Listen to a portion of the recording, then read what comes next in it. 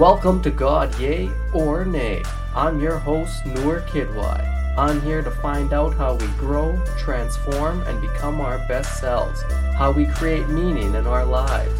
Come join me on my journey.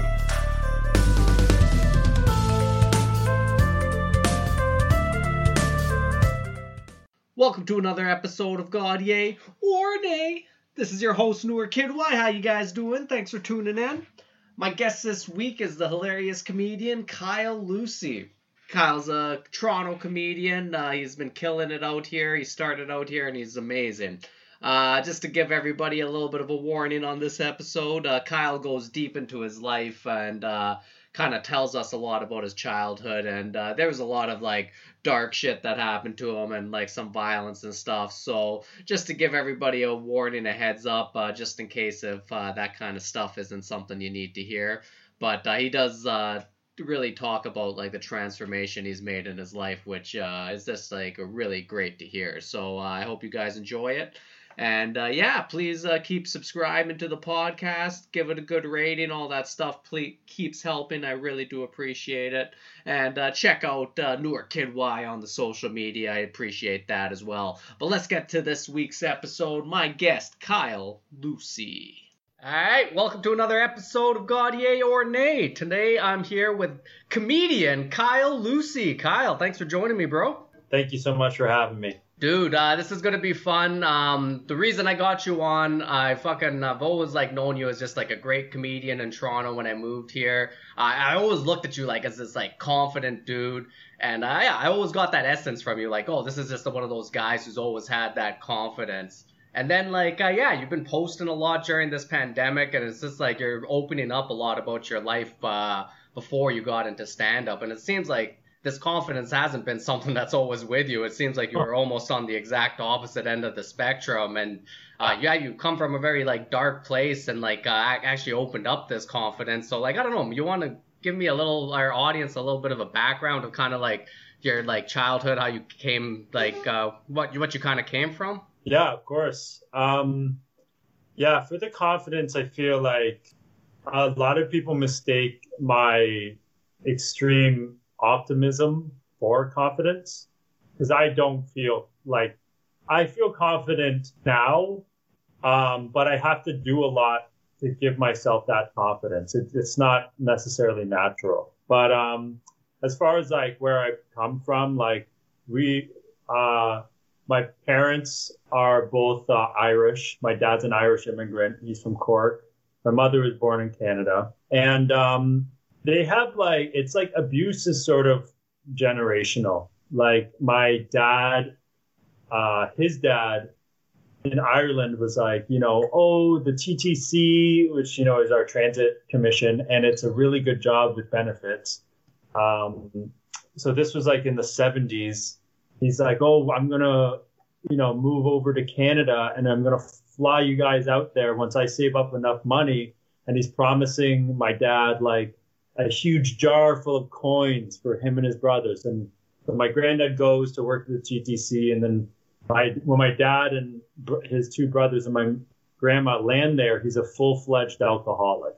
So he's drinking a 2-4 and a 2-6 a day. Oh, wow. And he's very violent. So he would just punch my grandma in the face. If she made him shepherd's pie when he wanted a steak, like right when it's out of the oven, he'd smush her face into it and scald her. So at night, my father would hide her in the furnace. So my granddad never was violent to her.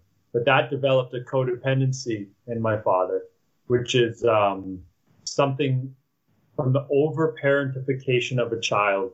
It's when you feel that you need to fix people because he had to fix his mom. It was up to him. Or so he thought.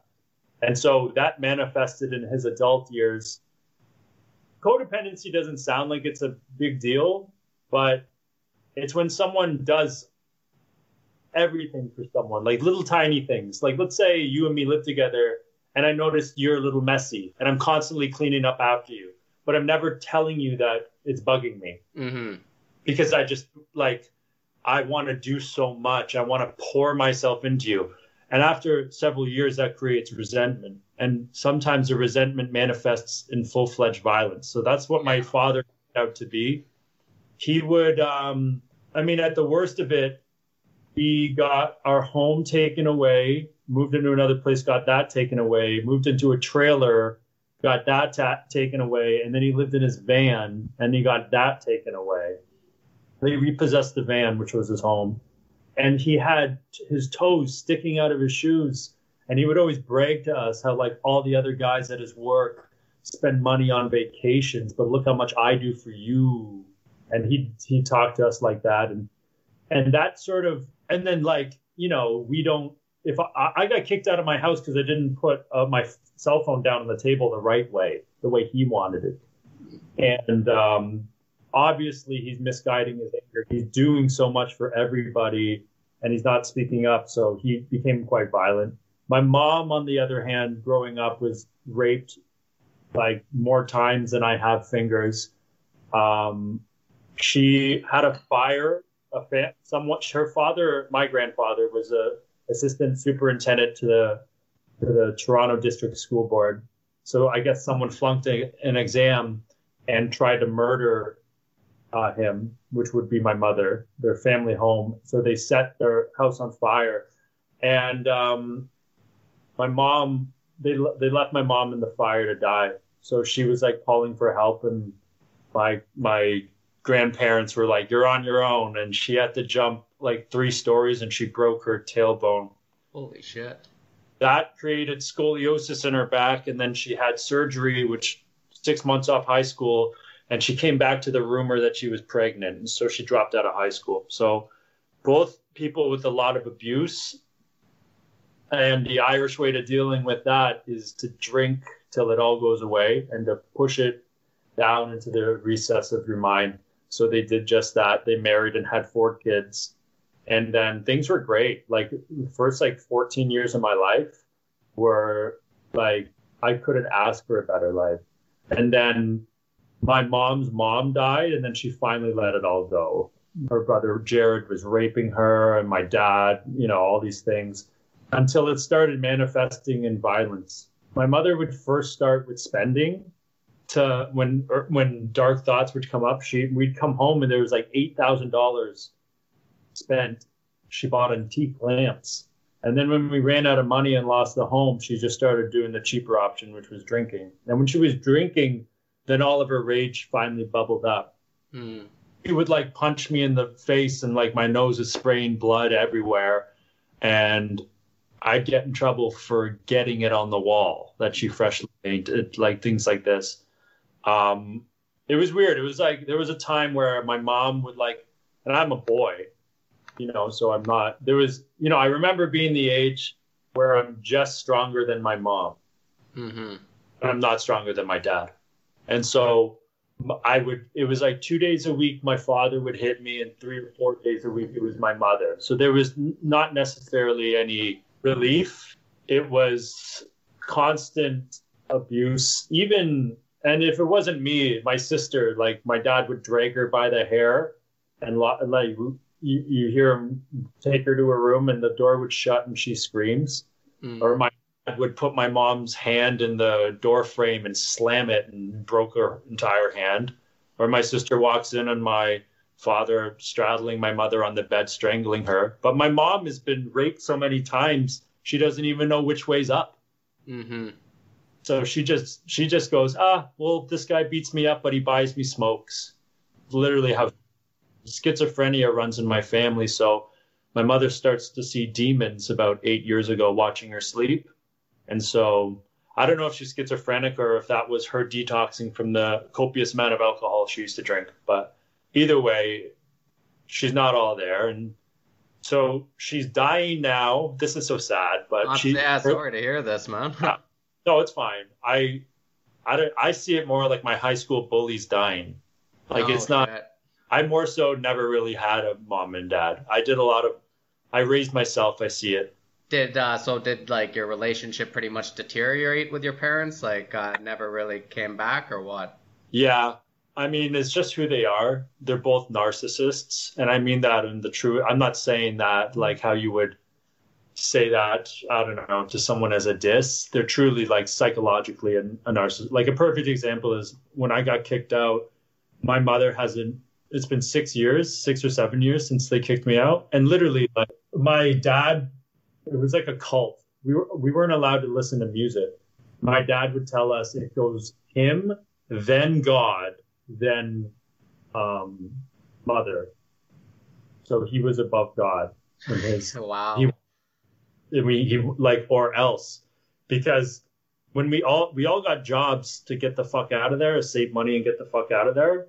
But what happened was he said we all need to be on joint bank accounts or else get your own fucking house. And you're 16, you don't really want to move out making Tim Hortons money. So essentially he was just taking all of our paycheck. Yeah.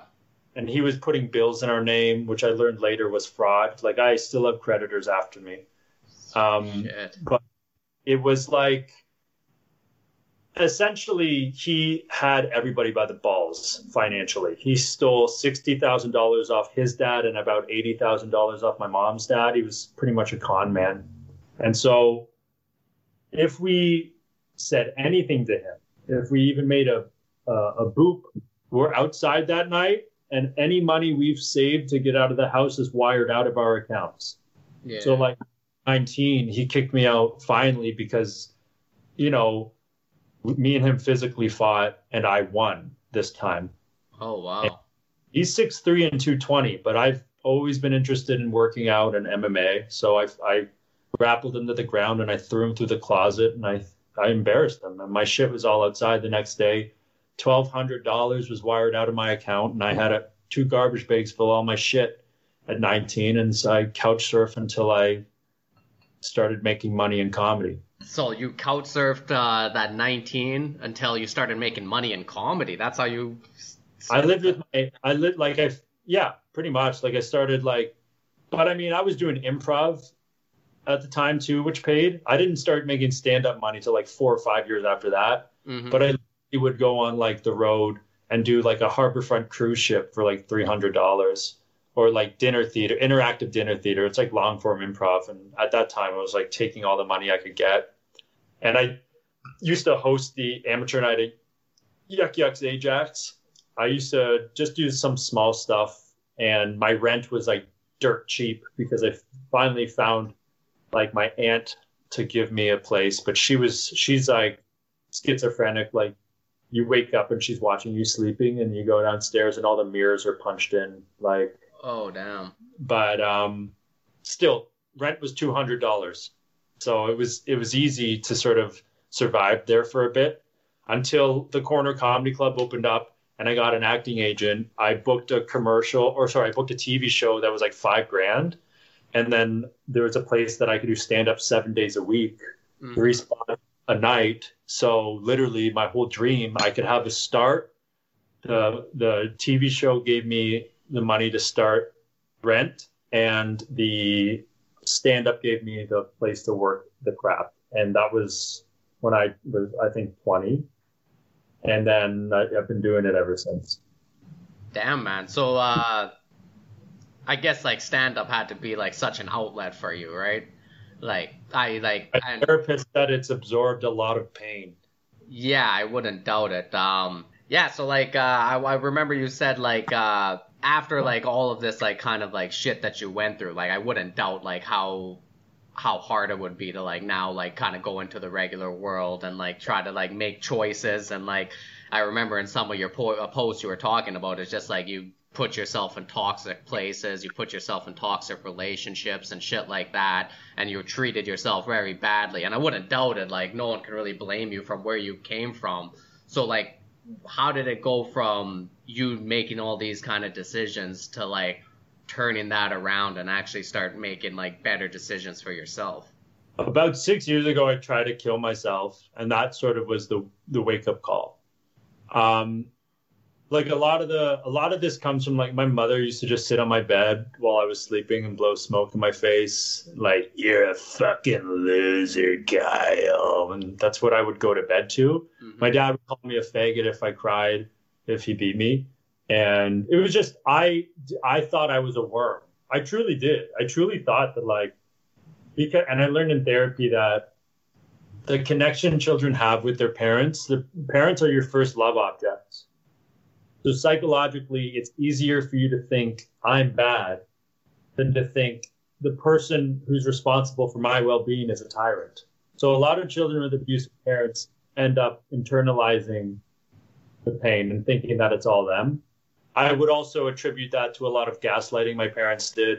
I loved it when they cut me open and there was a scar, because it was a receipt. Because anytime they did it and the bruise would heal in a couple of days, they would say, "We never touched you, Kyle." And I ended up believing them after a while. I didn't know which way was up. Yeah. But I have like a pink bubbly scar running down my leg from when my dad and I had a fight and my leg smashed into this glass table and I needed stitches. There's several times about 3 or 4 times I needed stitches, but couldn't, because if we went in, they said, the hospital, "How do you get a cut?" My dad would say, "Well, if you answered honestly, Kyle, then they'll take Children's Aid will come in and separate and all of us, and you'll never see your brothers and sisters again." So it was my fault that he did it. Yeah. So a lot of that made me feel I'm bad, to the point where this fabricated guilt built up so much I tried to kill myself. And I just told myself, let me go to therapy. And if it's a load of shit, I'll kill myself. Well, let me just try this one thing first. And the first session in therapy, Marco, my therapist, said I wasn't bad, and I broke down right there. I never heard it before. I always heard ingrate. I always heard loser. And I never pictured myself to even be remotely good. Mm-hmm. And I learned the concept of lotus flower, which is, I want to name my stand-up special this, Lotus Flower Grows in Mud, because it's a beautiful pink, vibrant flower that grows in swamplands. And so I had to really absorb the principle that I'm both the mud and the flower, and that I could hold both of them in one and be complete, and to not just be the flower and to ignore the mud, and I'm not just the mud either, and ignore the flowers, that I'm both. Wow, man. Yeah, that's very beautiful. It's kind of like, taking that, it's like a yin and yang kind of thing. Like, exactly. Both, like both the good and bad, it's like, it's there and you have to kind of, maybe, I don't know if they taught you that in therapy, but like kind of like knowing your shadow self as well. But like, it seems like you were almost completely identified with your shadow self, like all that guilt, all that resentment, and all of that was there, and you couldn't really find your like confidence or like any of that self-love, right? Yeah, definitely. Like even now, I'm still working on that. Like, as far as the shadow self goes, I had to tell myself and repeat it to myself that I'm more than just my pain. And even like, I blacked out a lot of shit. Like my mom I didn't remember this till like 3 years ago. I was so drunk and high. And I remember my mom at night, she did this 2 times. The first time she knocked on my door at night and said, "I need you to spend the night with me because I almost used the bathroom curtain to create a noose and hang myself. So I need you to be here so I don't do it." So I'd be like, okay. And then I'd be sitting beside her and she's hammered. So she starts like grabbing my cock and trying to make out with me. Mm. And here's a conundrum when you're like 15. It's, if I don't let her molest me, my mom dies. Yeah. Jesus. And it's my fault. So I just let it. And when she started trying to kiss me on the lips, I pushed her off, and I made a decision. That's when she died to me. Yeah. It's, you could kill yourself tonight, and I hope you do. And ever since then, I just couldn't ever. She's truly evil. Truly, it's a sadist. Mm. And, it is what it is. And then she tried to do it again. She said, because there was one point where she got so violent that my father called the cops on her and they took her to jail. And she did go to jail. We couldn't take it anymore. And then we all felt bad. She only served a couple of weeks. And then because we were the ones that pressed the charges, we dropped the charges. We thought she learned her lesson. And then we said no booze. And then like a week later, maybe 3 days later, she bought this huge thing of boxed wine and just chugged it. And her face, I had that joke saying that she drinks so much wine, her there's red on her face, and she's like, "It's simple, we kill the Batman." And literally, she went missing for like 3 or 4.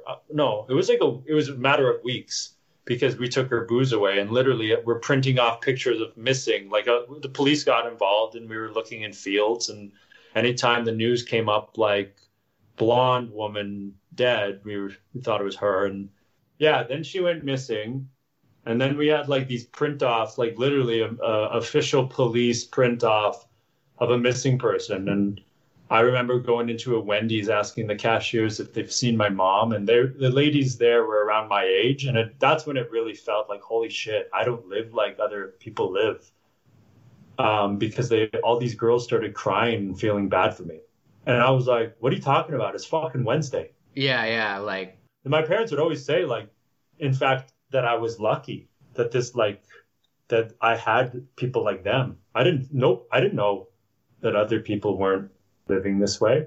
And that's just, I'm barely scratching the surface of the violence. Mm-hmm. This didn't touch the poverty. You'd go home and you'd click the light and it wouldn't turn on. And the hot water was, in all of our houses were electric. So no hot water. The longest I went without hot water was in, I think, grade 10. And it was 6 months without a shower. Holy so shit. we would go to Tim Hortons and wash our hands in the sink and just clean ourselves with our hands. Like my high school didn't have showers. So it was sort of like that. I remember I thought I was going to cry the first hot shower I had, but I didn't. It was 6 months and I kept telling myself, this is a treat. I kept saying, this is a treat. And when you deprive basic needs, it is a treat. Yeah. We were selling furniture for groceries. I remember we sold like a lot of the furniture my grandma gave us just to buy a month's worth of subs, because you could keep it in the fridge. Oh shit. And ate subs every day. So I ended up hating subs. But they have your veg, they have your meat, they have your grain. Yeah. So yeah, I guess so. So let's talk about like when you came into therapy and like you started turning your life around. Like what stuff did you like learn in therapy that like actually became like beneficial stuff that you kept going with? Well, at first it was like I had so much rage, and at first I realized that my rage was turned inward, that I was actually mad at my parents, and also just the situation of poverty, of being embarrassed. I went to a pretty rich school, and it sucked. Everything sucked, and I was very angry. I also didn't come to grips that I hated my mother for doing what she did to me, so I misguided my anger to women in general. Like, my mom's fine, she just fucked up, she's had a rough childhood. That's how I would rationalize it. But anytime I remember, this was 5 years ago, this was an immediate thing I healed. But anytime I saw a drunk blonde woman, I could feel my fist go like this, because exactly how my mom was when she would molest me. Damn. You know what I'm saying? But your subconscious does. I actually thought I was a pedophile, but I wasn't. But my parents made me think that I was so evil. I remember I used to serve tables. A child came up to me, like the mom was like, rip the receipt off the debit. And the child came up to me, and I just felt its innocence. And I felt like, 15 years of hate and the contrast of innocence and hate. Immediately I was like, oh my God, like I just thought to myself, I'm bad for children. Mm. But in that immediate notion, you just say to yourself, you start thinking, why am I bad for children? What's deep down in me? And the gaslighting I was raised with, I didn't know anything. I just went, oh my God, deep down, I'm probably a pedophile. So that made me hate. That's what made me want to kill myself too. And then my therapist just goes, are you attracted to kids? I go, no, I actually like older women. And that makes sense from my mother. because you sexualize trauma or you laugh at it. So your body makes it feel good instead of bad. So I like MILFs. So he goes, oh, so you're a pedophile that's not attracted to kids. And I, exactly. Wait, something deeper is here. And so that was a breakthrough. A lot of therapy too is like, you know, I had so much rage every week for like the first 3 or 4 years was me going like of the gas. Like, what do you mean by that? Like, imagine like so much pressure it's going to burst every week. It's not even me learning anything. It's just me getting it out. Yeah, just slowly getting it out in like a healthy way, you mean? Exactly. That was like the first 3 years. Then I realized that I developed also, like my father, a codependency. And that was sobering because codependency is my father would come home violent and I would always make him laugh. That's also how I sort of became funny. It was my duty to make him laugh so he wasn't violent. Also, you know, bills were being put in my name at like 15. And my job, I was the second income of the family, not my mother. She was a drunk slob on the couch. I used to call her the cushion. And so my father at like a very young age made me support the family. Like I was paying bills. I was doing this. So you think when you're a child and you're not developed, that your role in life is to just give yourself all of your essence. Never mind about you, is to give the shirt off your back to everyone. And what that does, and that's how the post that you messaged me about, the one I recently did, there's a book in Gulag Archipelago called, and there's a quote that goes, "A sheep is quite a find for a wolf." So codependents attract narcissists in dynamics. So my parents are both narcissists. There's women and men, but because I'm, you know, I would date a woman. Women in my life who were narcissists saw a person like me, a need to please, a servant or a slave otherwise, and it would attract these terrible people. There's this one girl who was telling me she loved me so much, and meanwhile she was fucking all my friends. And every relationship I had was exactly that. So you're saying fucking my friends. Yeah, so you're saying like because of your codependency, like that is pretty much what like kind of attracted all these kind of narcissists. They saw you as kind of like a sheep or somebody who needed to please, right? Yeah, a codependent also like loves to be needed. Mm-hmm. Not necessarily, and a narcissist loves to be adored. Okay. That's how it becomes a dynamic. It's, oh, could I please make you dinner tonight? Yes, I suppose so. And it just creates this vicious cycle. And the thing is, with the narcissist, the benefit for the codependent is that the codependent gets to pour themselves into somebody and finally be enough. But the thing is with the narcissist is it's called a narcissistic supply. And as their narcissistic supply continues, their ego grows. And as their ego grows, their hunger, it becomes increasingly difficult to satiate their hunger.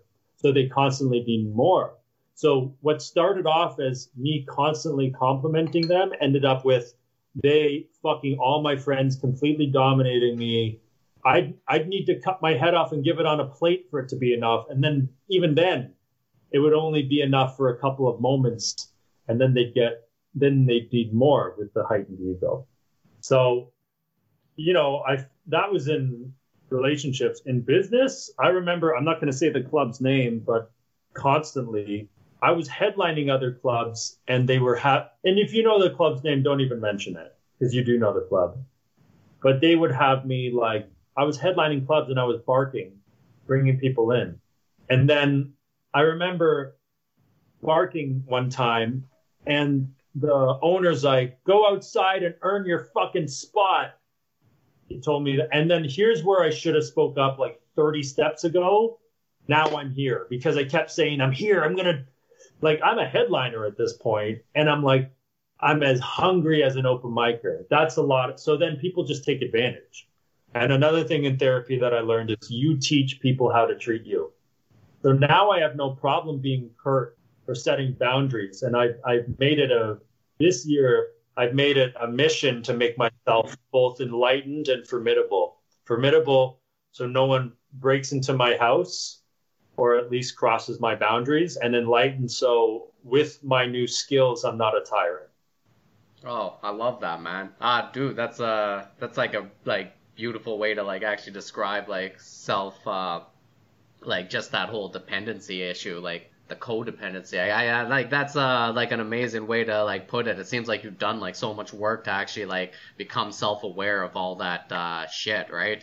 I couldn't imagine. And like drawing boundaries, like how you said that, like how important that shit is for people, and especially in our business too, like how you said in comedy, how many people want to take advantage of you, or like in a lot of different like businesses like that, you find people who do, and like it is that way of you like slowly saying those yeses, and all those yeses keep adding up until you kind of find yourself in a place where you're like, how the fuck did I get here? And now you're like almost at that point you don't know how to speak up for yourself and defend yourself.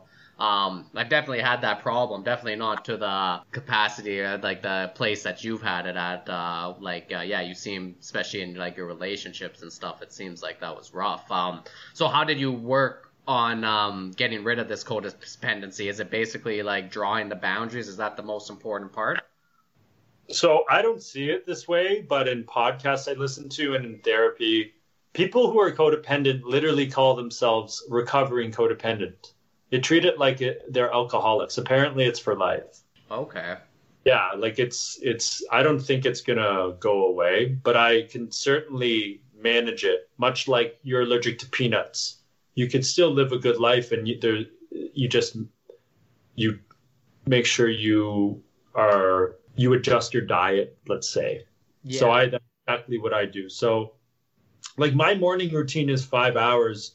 And it might be a lot for other people, but I need more glue to piece myself together than most people. I've been through more than most people, at least in the first world. So can you maybe let our audience know a little bit about your morning routine? So I'll wake up at 6:30 a.m. and I meditate, because that's how I become my most efficient self.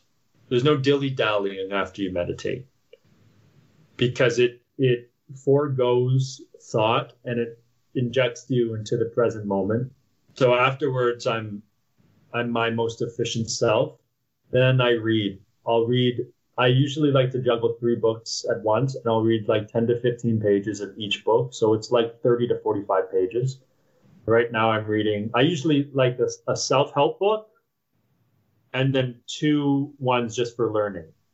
Okay. So it's science, Russian literature. Right now it's Russian literature. And after that, it's around 11. So then I go to the gym. My house is converted into a gym. My upstairs roommate is a pay-per-view Muay Thai fighter. And so he's invested like thousands of dollars into making a home gym. And we have... Lucky. Yeah, exactly. Like I pay him, but I'm just one of his clients. He has like 15 clients, and they're all comedians for the most part. And so I work out, and on Tuesdays and Wednesdays after my exercise, I train Muay Thai. And all that's being done on a 16-hour fast. So I don't eat until 3. I have an 8-hour window to eat, and that's for its own reasons. Because when you're constantly eating and you're working out, the blood isn't going to your muscles, it's digesting your food. So I always work out fasted. Another reason is when you're not eating, your cells have time to repair your body instead of digesting your food. It's an enzyme issue too. So that's why 8 hours, they say, is good for endurance and strength. And I feel stronger than I ever have. Mm-hmm. Yeah, damn, dude. So, like, yeah, that's a fucking insane morning routine.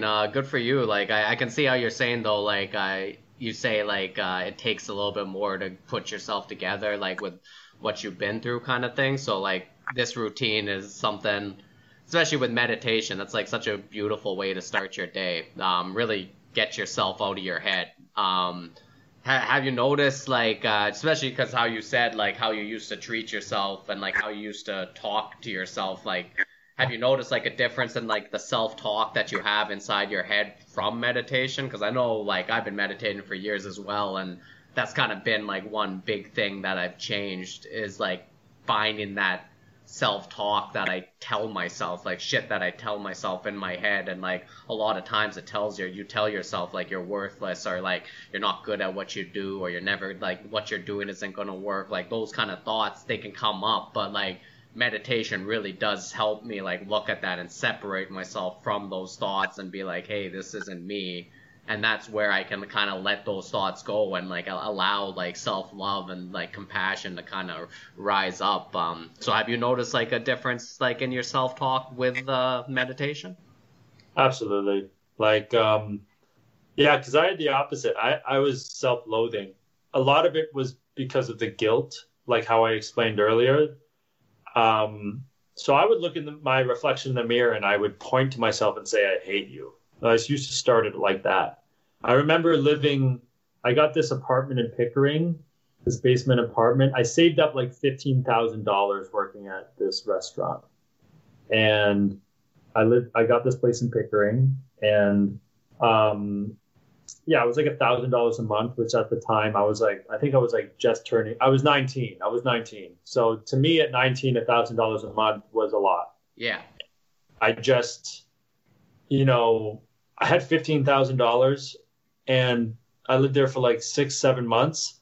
And the whole time I had zero furniture. It took me like 6 months to get furniture because I could have bought it. I literally just didn't. I had a bed and that's it because I didn't think I was worth furniture. I didn't think, it was like, just treat me like a dog. I'll sleep on the floor. I would order pizza and just eat the pepperoni. Even though I was hungry, I wasn't worth food. Of course I wasn't worth food. And I remember not leaving my house for 7 days, not talking to someone for 7 days. And I ran into a comedian. I don't know if he'd be comfortable with me saying his name. So his name's Pat, but I won't say his last name. But I literally was like, you're the first person I've talked to in 7 days. And I was starting to go a little crazy. And then he's like, well, you should talk to more people. That's like a completely comedian response. Well, you should probably talk to a few more people. And yeah, shortly after that was the suicide episode, and then the therapy. And so the meditation, so that's where it was. Like, and then now I don't necessarily, I'm still working on self-love because I was raised, I'll say the word, like if you said self-love in my household, my dad would be like, you're a fucking faggot.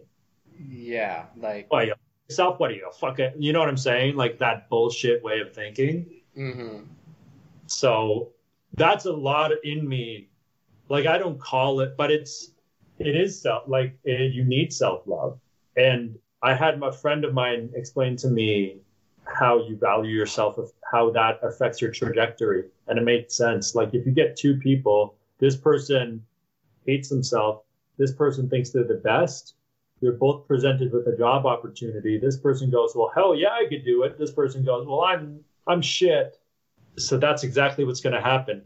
And I was so poor growing up that I'm never going to be that way again. Ever. Even with my self-hatred, I'm never going to be there again. So anytime something affects my career, I drop everything and I fix whatever the fuck is wrong. I don't give a shit. I don't care if I got a hand off. I'm never being poor again, bro. Ever. So I just do what it takes. Yeah.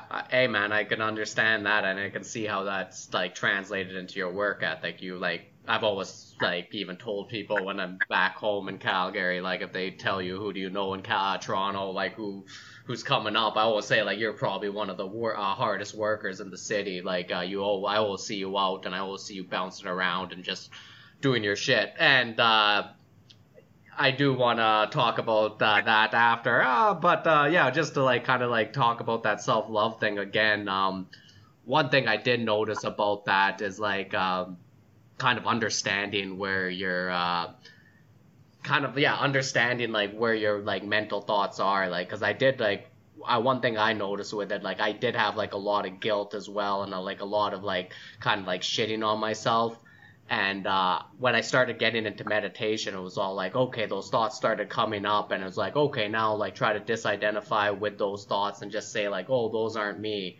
And then like sometimes they would go away, but then they would come back, and then all of a sudden they come back, and all of a sudden you feel guilty about that. You're like, oh fuck, they're back, like they're never gonna leave me, and then that guilt like pushes you down again. So like it was like a complete like having to like try to let go of that shit and just like really say they're not me, and just like when they do show up, like you have to kind of show it love and just be like, hey, like I get it, like this like these shitty thoughts are there, they're coming back.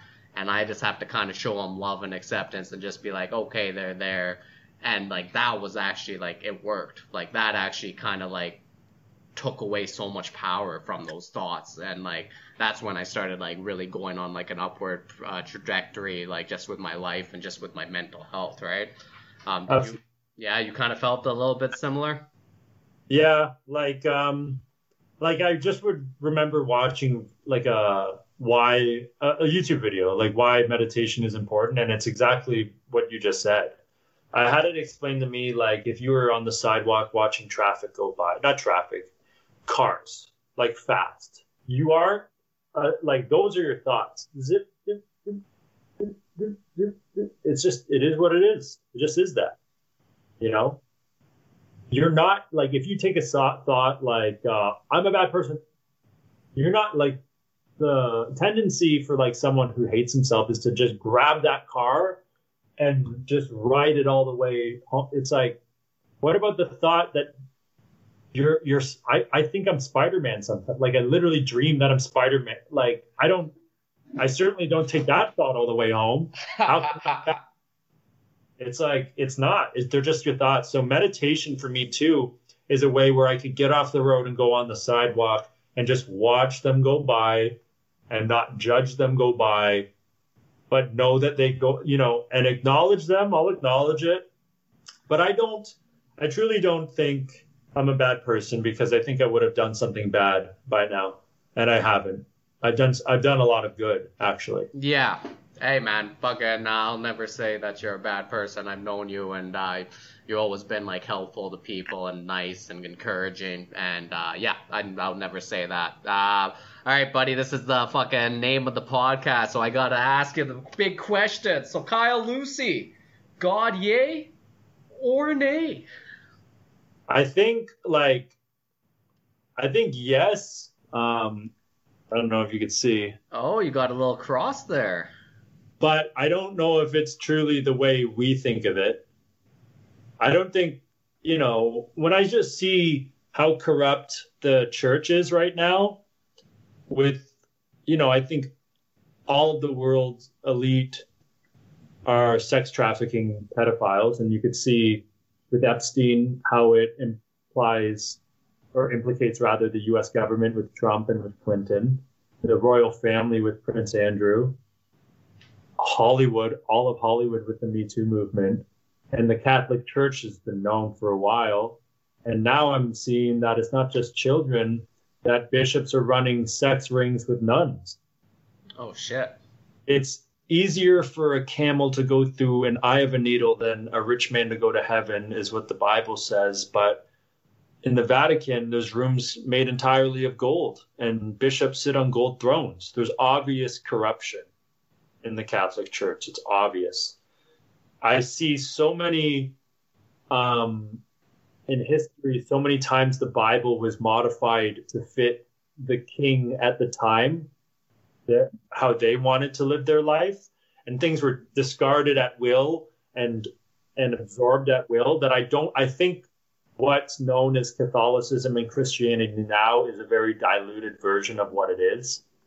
But I'm doing a lot of research on religion right now, and it's undeniable that at the very least, it's shaped, Judeo-Christian values have shaped our laws, which, you know, thou shalt not kill, thou shalt not steal. All these things are like influenced our laws. So we practice it every day. I really believe that, like, through your let's say your bad choices, you'll literally move towards hell on earth. Like if you lie, you're deceitful, you're stealing, you have murderous intent. I've been there. It's hell.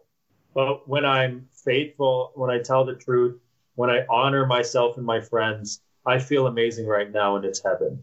So I think a lot of what the Bible teaches gives so much insight on how to live a good life that I think, especially the fact that it was written 2,000 years ago, who knows? It could be God of some other dimension. I also believe that we are made in God's image. And I wrote this the other day, but it was sort of about something in a book I wrote, because human beings could make form from formlessness. Mm-hmm. If you think, like, let's say I want to be a stand-up comedian, it's a thought. I want to make, maybe that's, how about I want more money? This is simple. I want more money. You might say to yourself, I want more money. And then you speak it into existence. And then when it's there, you say, well, I'll get a job. And then you get a job. And then then the action yields results. And that result yields money. So you thought of it. And now so indirectly, your thoughts are tangible. Mm-hmm. You're making form from formlessness. I think that's very powerful of how we're made in God's image, how we as humans we can create tons of things.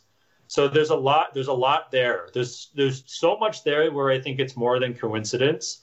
But I'm a bit like, people hate Jordan Peterson, but I really like him. And his answer to that question is, I act as if God exists. And that's probably my answer too. I'm so doubtful because of the corruption, but you have to be a fool to ignore the significance.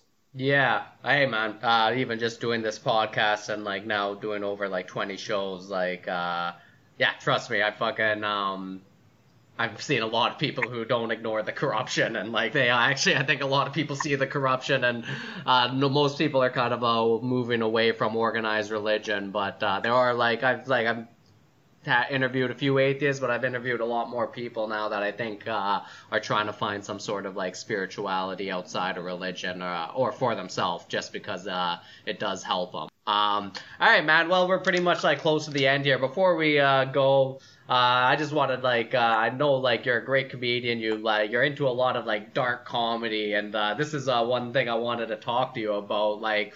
So I don't know.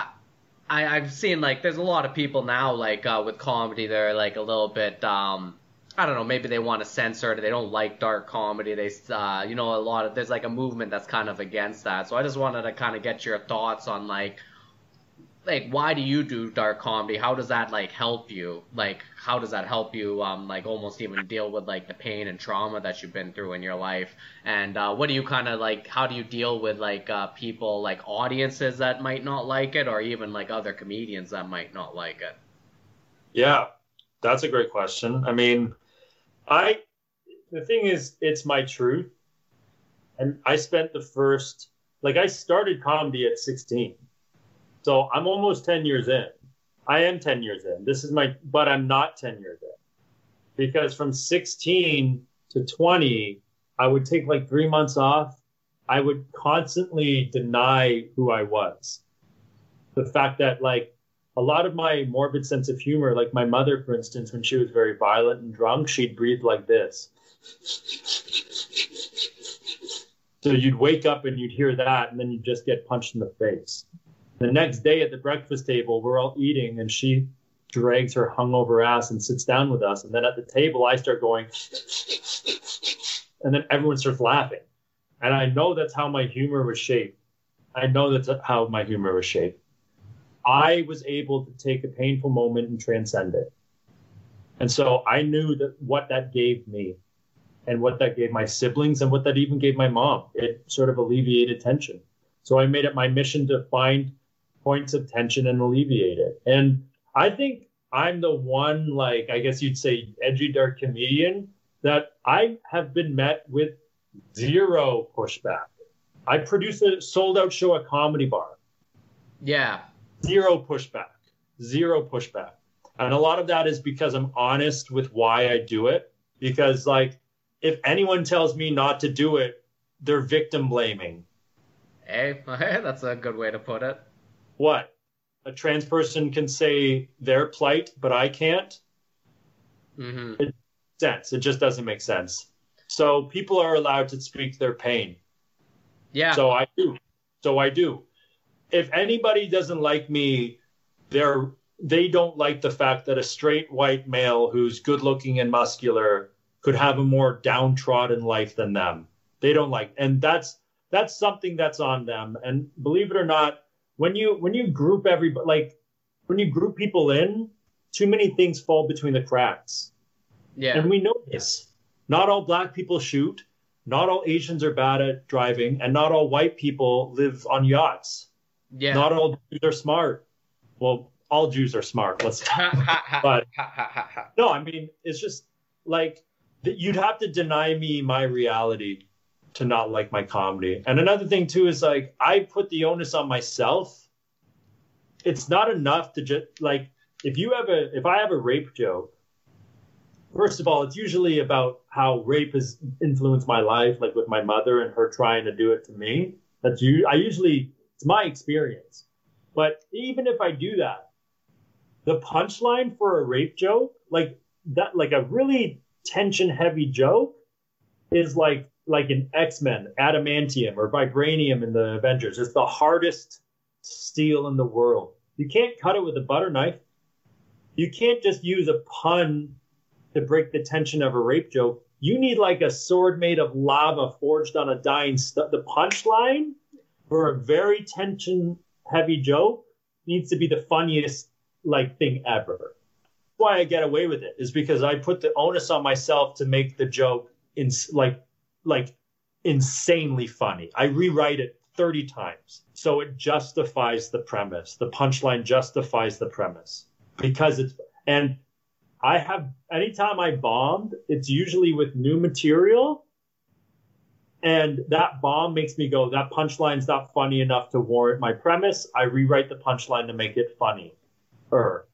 Hell yeah, buddy. Hey, that's the fucking game right there. Like, rewrite it to make it funny. And you're right. Like, when you're dealing with tougher topics, that's like you need to have a stronger punchline to break that tension. So I love that. And like that's actually why I've always respected you, because there is this like movement too in like trying to be edgy. Like, so there's a lot of comics trying to be edgy, but it's almost just to try to be edgy, and then their jokes just are like they're just annoying jokes which are almost meant to troll or almost meant to just be shock humor. And like I hate that kind of humor. That like that kind of shit like annoys the hell out of me. But like you said, like you're trying to actually like talk about the truth that you experienced in your life, and that's what art is. Like, so fucking nothing but respect, buddy. It more as like expression. That's all I'm doing is artistic expression. I find that when people like edgelords are met with haste, it's either because they're posers, like they lived a great life and they're trying to be like some sort of bad dog. And it's just so obvious. It's like, this fucking doesn't fit you, bro. And that's how they come off as offensive. Yeah. Or it's someone with a terrible life, but they are too afraid to include themselves in on the joke. And they just like, I have like if I do a set, I'm probably one of the most other, like Dom Perret is a very technical comedian. I'm a very technical comedian. I make sure that in a set, I never focus too much on one. Like if I have a joke about women, I have a joke about black people, then a joke about people with Down syndrome, then a joke about me trying to kill myself. So I'm equally as savage across all dimensions. If I have 2 jokes about killing themselves, 2 jokes about women, now it's not a joke. I have an agenda. You don't double up on topics unless you're doing like an hour. All these things, Matt, like I'm extremely technical where I make sure I don't put myself in those mistakes. I constantly change the target. So I make sure that there's no agenda. This guy is just ruthless, 100 or 360 degree ruthless. You come to see me, you're watching Marilyn Manson. There's art in Marilyn Manson, but that's what you're watching. Ha, ha, ha, ha. Hey, fuck, buddy. I love that. Thanks so much, man. I appreciate you coming on. Please let my audience know where they can get a hold of you. If you got any shit you want to promote, feel free to do it now, man. Yeah, bro. I'm on Instagram at Kyle Juicy, KYLEJUICY. I got a bunch of shows. I'm booked every weekend now. There's still a lot of stuff that's not open, but what I would like people to come to is I have a show at Comedy Bar called Naughty and Nice, where we get like I host it with Ryan Dillon. So he books comics that are clean. I book comics that are fucking crazy X-rated. And we put them all in one show to sort of tell people funny's funny. And the show's a success. We sold out last show. We sold out, I think, we've had great audience, but now we're consistently sold out. And the next show is September 4th at Comedy Bar in the main space. Awesome, buddy. Yeah, please check that out, everybody. And thanks for coming on, my man. Thank you so much for having me, man. This was great. All right, that was this week's episode. Thanks for tuning in, everybody. I appreciate it. Please subscribe to the podcast. Give it a good rating. It really does help. And also check me out on social media. On Instagram and Twitter, it's at NewerKidY. On Facebook, it's NewerKidY Comedian. I'm constantly putting updates about the podcast when new ones come out. I put up podcast clips. And I also put up comedy stuff, comedy dates, comedy clips, and different stuff like that. So you can come check out, have a laugh, and keep up to date on the podcast. Until next time, this is another episode of God Yay or Nay.